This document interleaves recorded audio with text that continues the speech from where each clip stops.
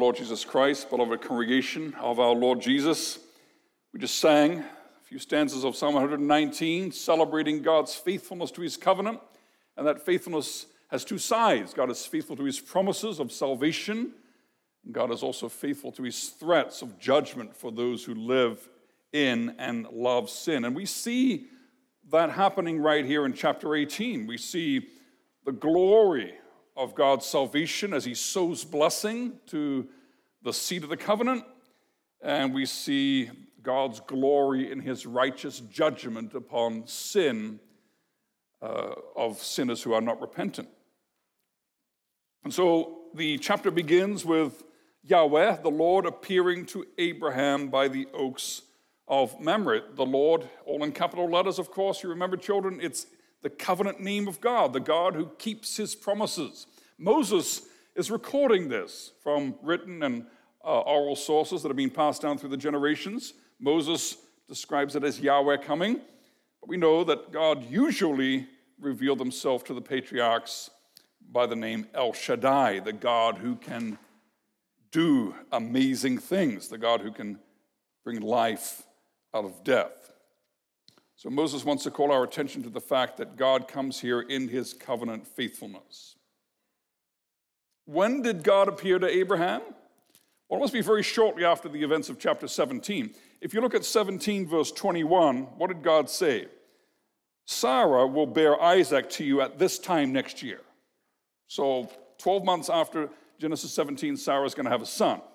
And now if you look at chapter 18, verse 14, what does God say to Abraham?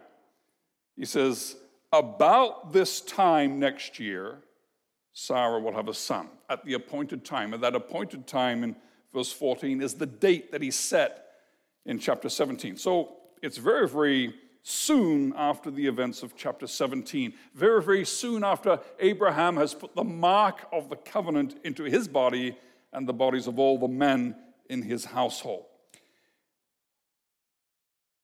And he's by the oaks of Mamre. Where are they? Well, back in Genesis chapter 13, after Abraham and Lot went their separate ways, Lot went to the east towards the Jordan River Valley at the bottom of where the Dead Sea is now, and it was a lush and verdant valley like the garden of the Lord, like Eden. It was a great place to be. And then Abraham ended up northwest of that in the area of Hebron. God said to him in chapter 13, God said, walk through the length and the breadth of this land, I'm going to give it all to you. And so Abraham settles right by Hebron, which is the geographical center of the promised land.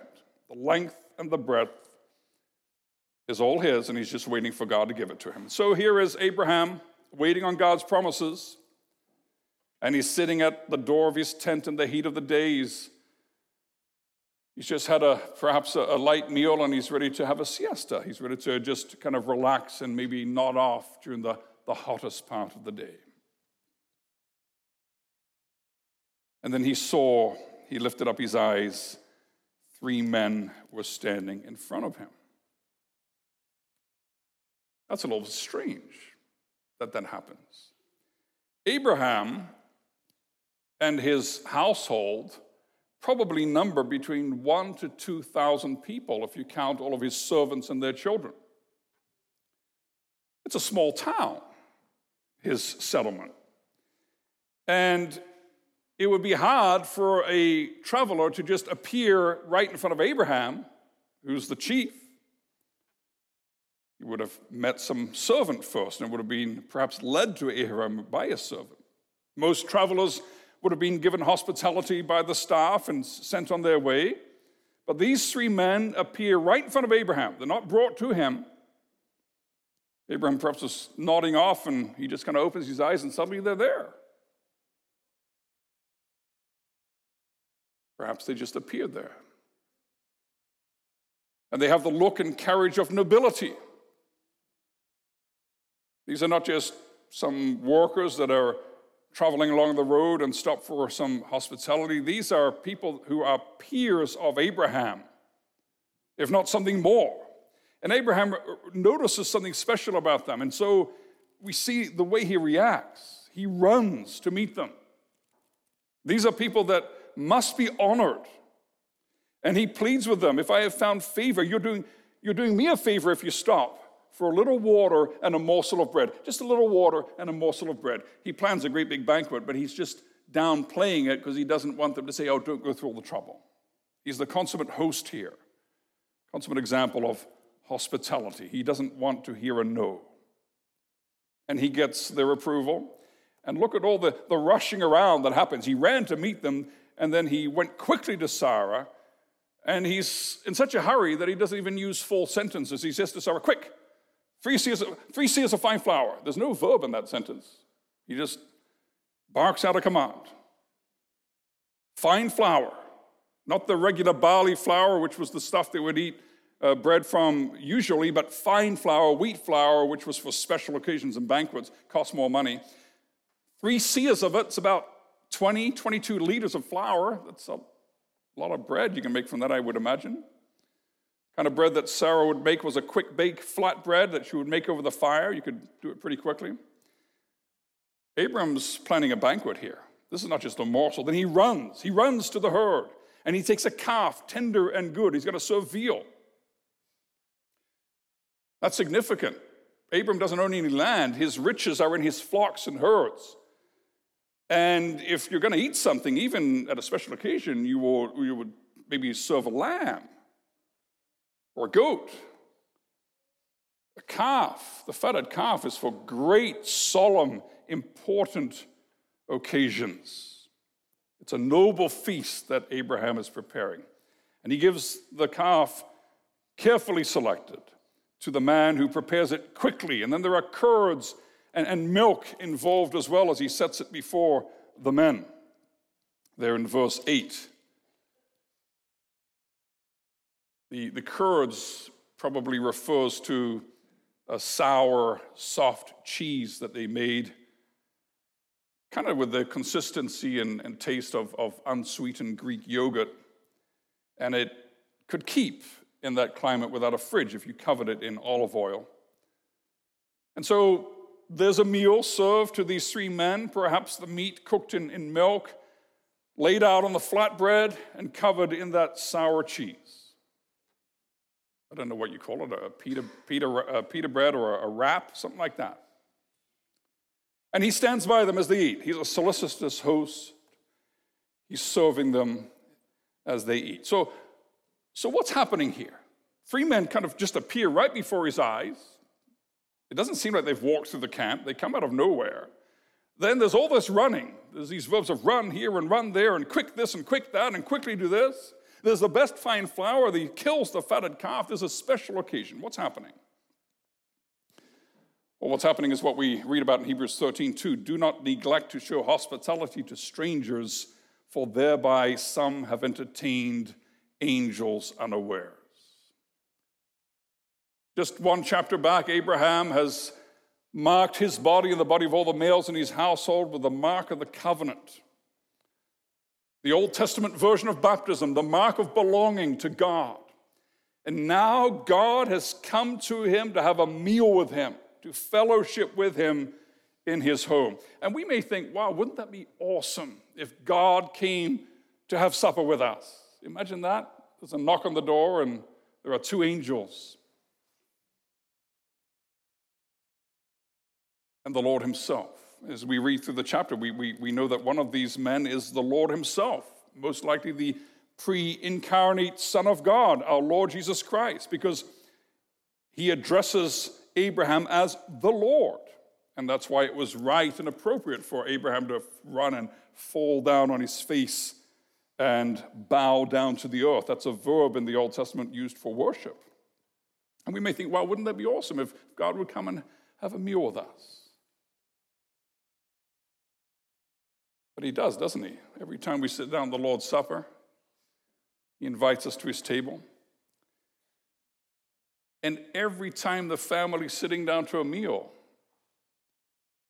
the Lord is there, isn't he?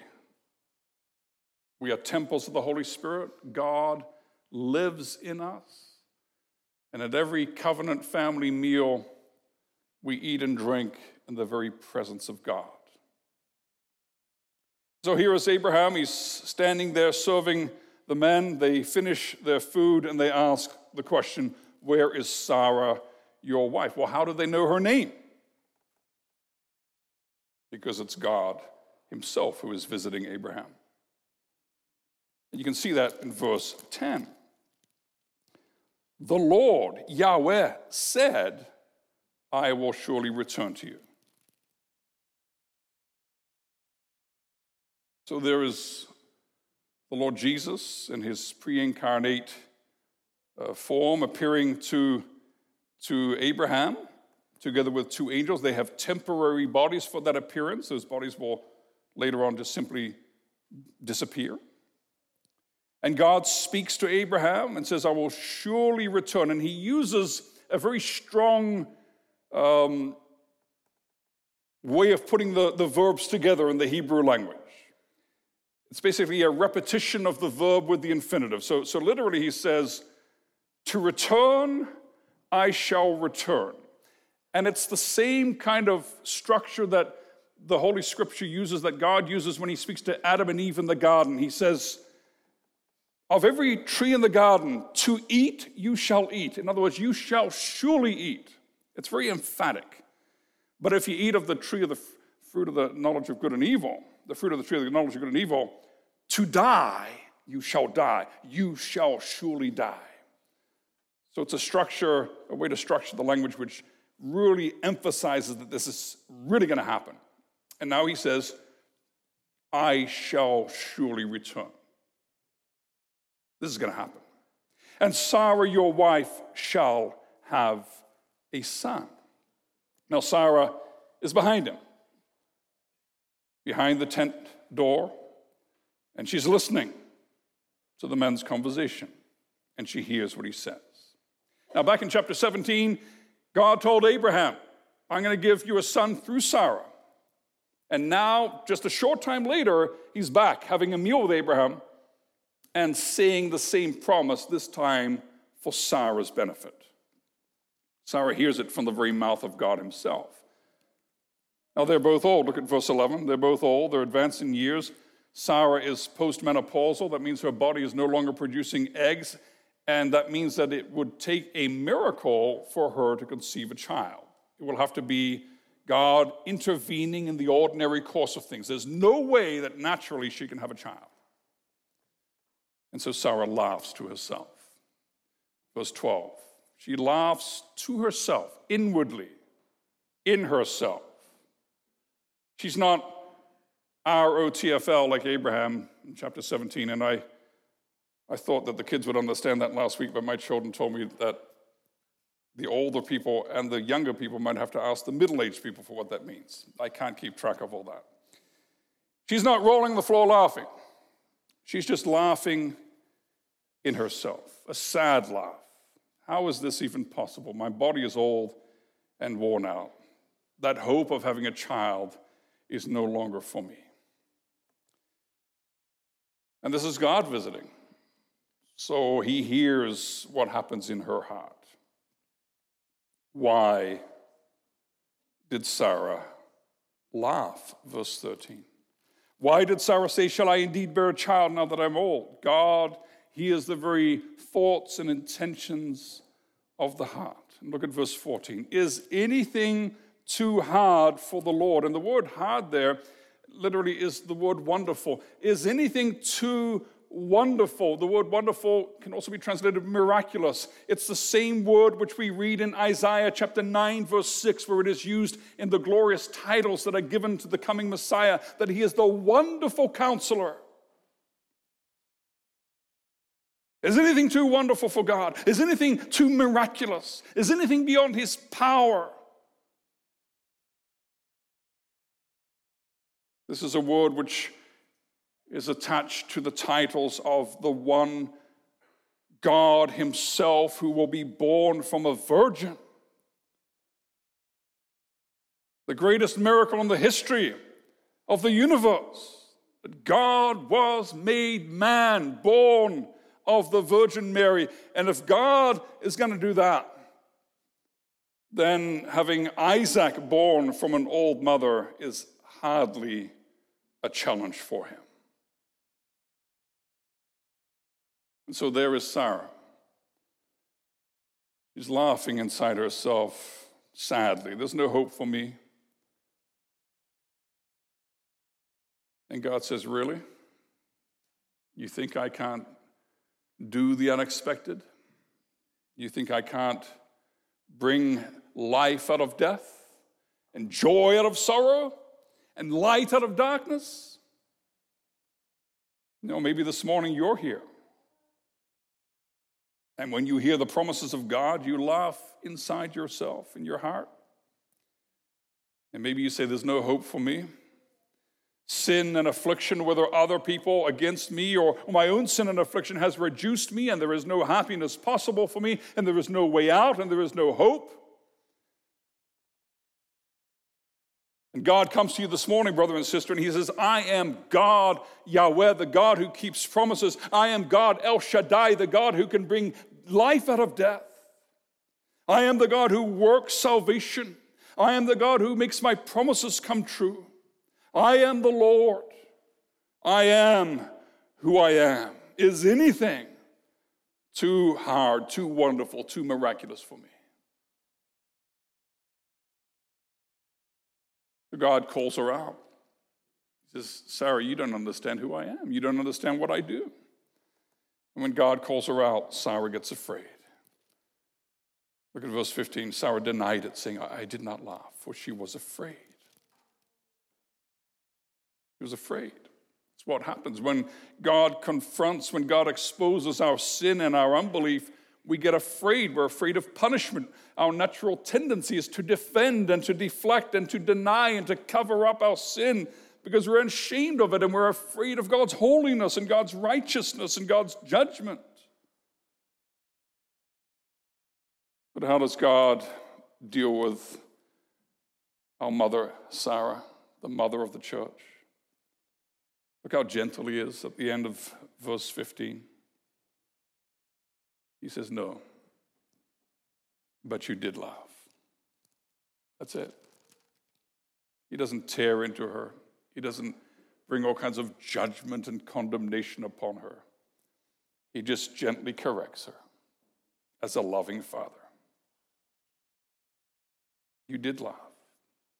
You know, look at these verses 12, 13, and 15. You see the verb laugh, right? Sarah laughed to herself, verse 12. Verse 13, why did Sarah laugh?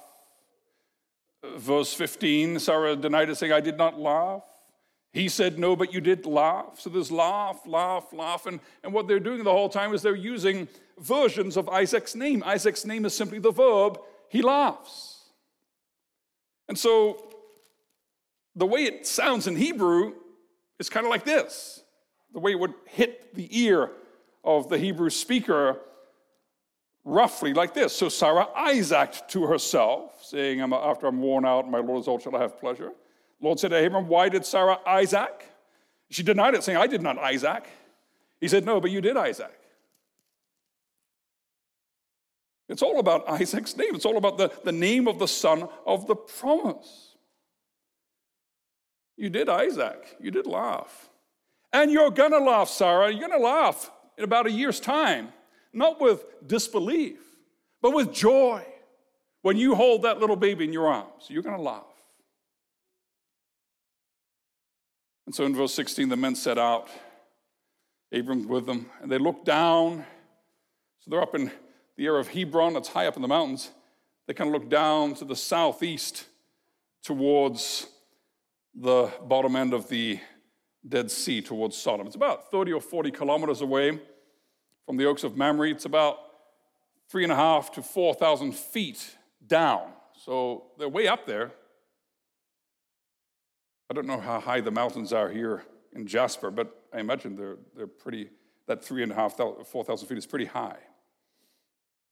And so they're looking down from where they probably had to hike maybe a few kilometers to get there, but then they're looking down to where Sodom is and where Lot lives. And Yahweh says, verse 17, shall I hide from Abraham what I am about to do? Now the scripture says, Amos 3:7, Yahweh God does not do anything without revealing his secret to his servants, the prophets. God brings his word, and the word is the word of promise, of life, of salvation for sinners who repent, and that word comes at the same time with a promise of judgment upon the impenitent. The word cuts two ways. It is a double-edged sword. There is no salvation without judgment. And the problem with the modern church and the problem with fake Christianity is that it tries to take off the one side and just have salvation with no judgment. It doesn't work. If there's no judgment, there's nothing to be saved from. And so God warns Nineveh. He sends Jonah later on to warn Nineveh of coming judgment. Before the flood, he warned the wicked world through Noah, the preacher of righteousness. When God is going to judge the world, he tells the church about it. And there's a similar situation here. There's a wicked, wicked world down there in the valley, the Jordan Valley, in the 5 cities with Sodom and the other cities. And God reveals to his faithful servant the impending judgment. He doesn't always warn the wicked. He doesn't always warn the ungodly of impending judgment. Sometimes they are swept away in their wickedness with God's just judgment. And part of that judgment is that God doesn't even bring them the gospel. But he always reveals his word of judgment to his people. And so God looks at Abraham and says, this man is the father of the church. He's the father of all believers. He's the father of the Catholic Church, which is going to come from all nations. I've chosen him. Or literally it says, I have known him. This is God's sovereign electing love, that God has put his love upon Abraham to do what? To be what? To be the father of the people of God, to lead his family in the generations in the way of the Lord, in righteousness and in justice, in the obedience of faith and the way of faith.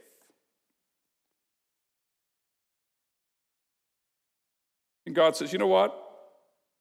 That's Abram's job, him and his children's children to walk in righteousness and in justice. And so I'm going to tell him about what happens to people that don't live that way. Because the threatenings and the judgments of God against sin, he uses to incite in his children a holy terror, a holy fear of sin. That's a good thing to have. That's a good thing to have a holy fear of sin and its consequences. And so we have in this chapter the two sides of the covenant. We have sown blessing. It's just in seed form. It's just in promise form. But we have the promise of life from death, of promised laughter. And that's just a little picture of the big one, of a new humanity, a world made new. It's just in seed form here in chapters 15, 16, 17, and 18. Just in seed form, but it's pointing to a glorious future, a glorious consummation. All things made new, a new human race, new heavens, a new earth, new bodies, new life. A return to the Garden of Eden, but improved upon to the nth degree. That's all bound up in this blessing which is sown to Abraham and Sarah in this chapter.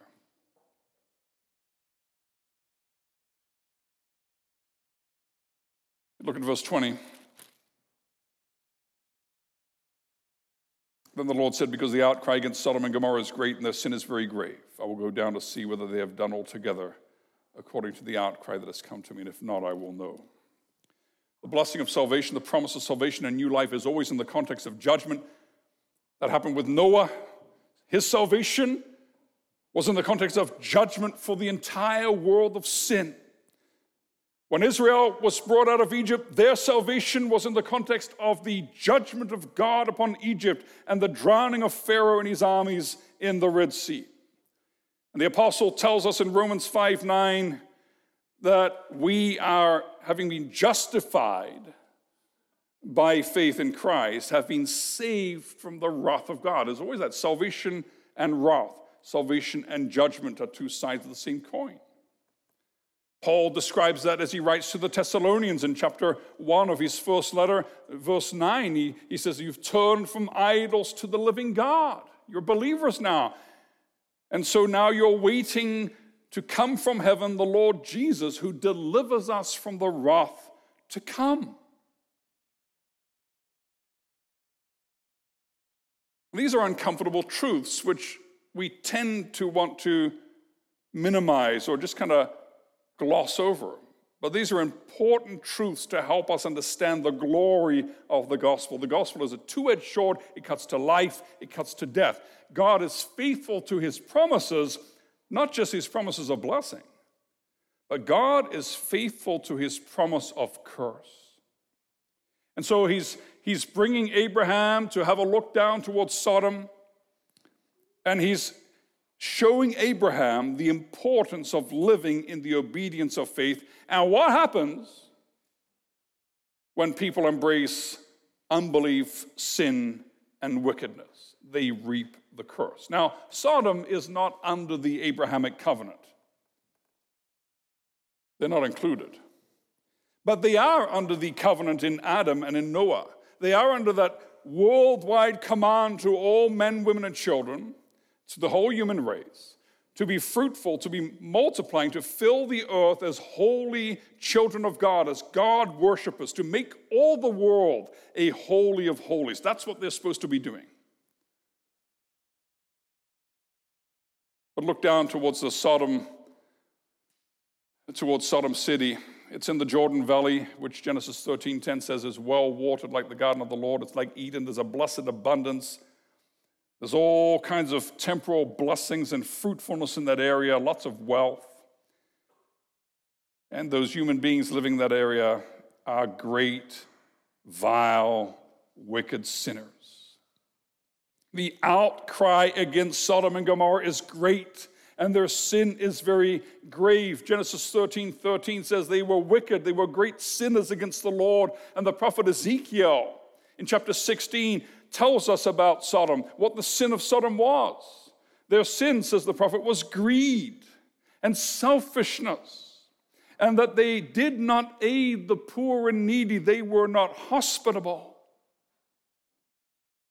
And to cap it all off, they did abomination, says the prophet Ezekiel. They did abomination. He uses the word that the Levitical law uses to describe the unnatural sin of homosexuality.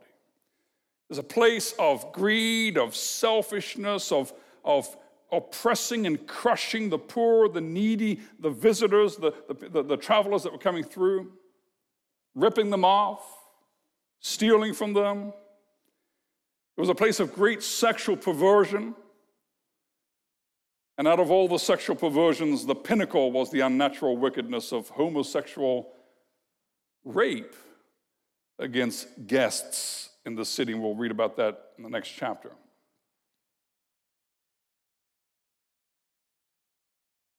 We read in some ancient sources, extra-biblical sources, more details about the way that life was in Sodom and the surrounding cities. And it's stomach-churning, the wickedness which they delighted in. And God says, I will go down to see. It reminds us of when he came down to see the Tower of Babel. God doesn't have to come down to see, but it is a coming down, a visitation of judgment. The outcry has come to me, says God in verse 21. That means that God hears. God hears not just when his children cry out, but even when unbelievers who are being mistreated and abused and oppressed, when they cry out against injustice, God who is just, God who is righteous, he hears the cry of those who are mistreated and abused, and he acts. And what's about to go down here is a picture of eternal damnation. A picture of what happens when sinners deliberately and stubbornly choose to continue in sin. The Bible says that one who is often rebuked yet hardens his heart will suddenly be destroyed without remedy.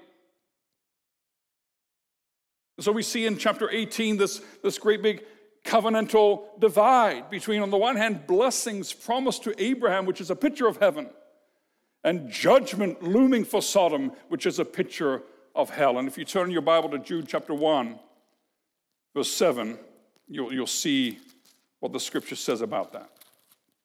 1:7 of Jude, that's on page 1027 in your ESV.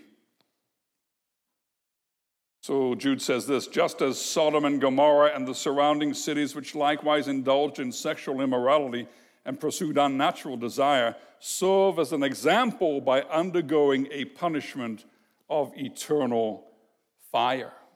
So once again, both the blessings and the curses in this chapter are little pictures of the eternal truths of heaven and hell. So verse 22, the men turned and went towards Sodom. The two angels are heading towards Sodom. But Abram still stood before the Lord. And he knows what's about to happen. How does he react? How does the father of believers react to the knowledge of impending judgment? What if he reacted the way we react? What would he have done? Does Abram say, well, I'm a covenant child. I'm the father of believers. Blessings have been sown, promises have been given, salvation has been guaranteed. I'm going to go back to my tent and enjoy the blessings of the covenant. And thank the Lord that the wicked are going to be wiped off the face of the earth. Not what he does. He doesn't sit there looking in, but he looks out, and it weighs on his heart. The destiny that is in, and the judgment which is in store for the wicked, and he intercedes and he pleads for mercy. There is Abraham standing before our Lord Jesus Christ before he was incarnate. Abraham mediating with the mediator himself. Because it weighs on him.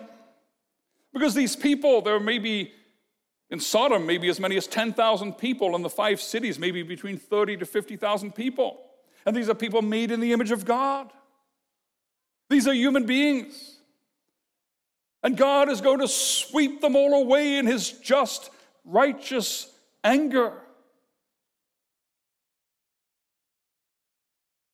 And Abraham pleads for judgment to be tempered with mercy. Notice how he comes to God. Look at verse 27. I'm dust and ashes. I can't demand anything. I can't come in and say, Lord, you're supposed to do this, you're supposed to do that. I have no demands. I just have humble supplication.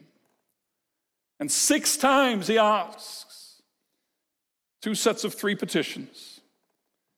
And when he starts the second set of 3, he says, Lord, let not the Lord be angry. But he keeps going. When he gets to the very last, the 6th petition, the 6th request, he's getting down to number 10, and he says, let not the Lord be angry. I will speak again but this once. He's afraid even to ask, but he asks. He asks for mercy for the wicked, that there may be a chance for repentance. Brothers and sisters, what do we learn from our father Abraham? Well, we are the community of blessing. The seed of promise was sown in the early chapters of Genesis about 4,000 years ago, and that seed has grown. It has grown into the Church Catholic today around the world. There are billions who know the name of the Lord Jesus Christ, at least in some way. Every tribe, tongue, and nation has its believers, or at least those who have come to know the gospel.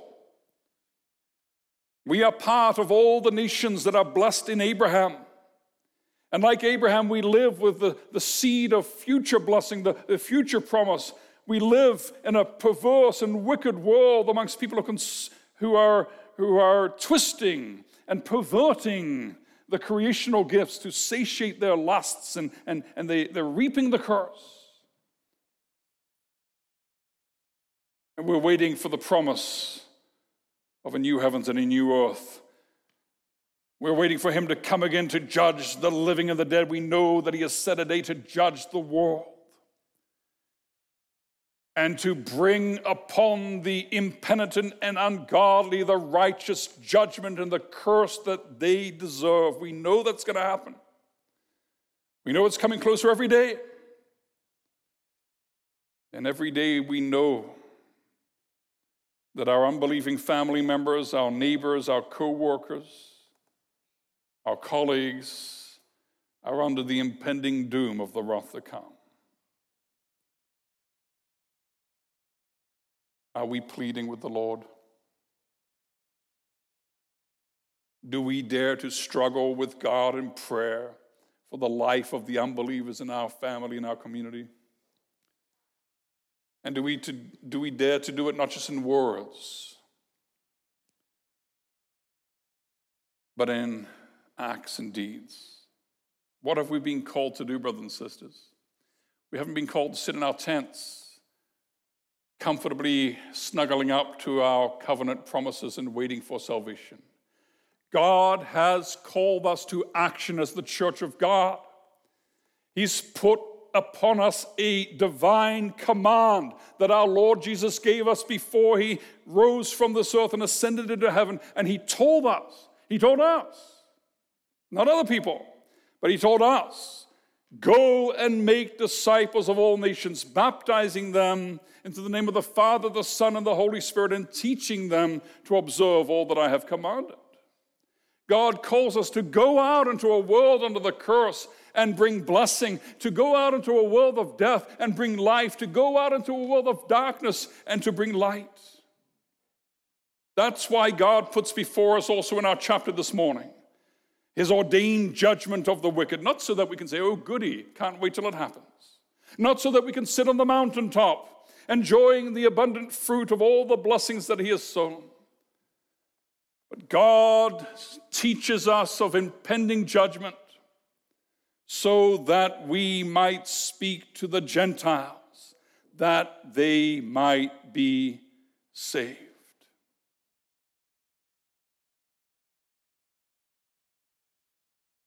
Lord God, we give you humble thanks that you have included us in the blessing of Isaac, that you've blessed us with life out of death, and that we know the truth and the glory of your salvation, that we experience it far more deeply than Father Abraham ever did. And Lord God, we pray for our neighbors. We pray for the world around us, that rather than reaping the curse and the wrath and the judgment that their sins deserve, oh Lord, we long to see them participate in the joy of overflowing blessings from that seed of promise you planted so long ago in Abram's time. And so, oh God, would you draw, as you drew us, would you draw many more from the darkness into your marvelous light and save them from the wrath to come. In the name of our Lord Jesus, amen.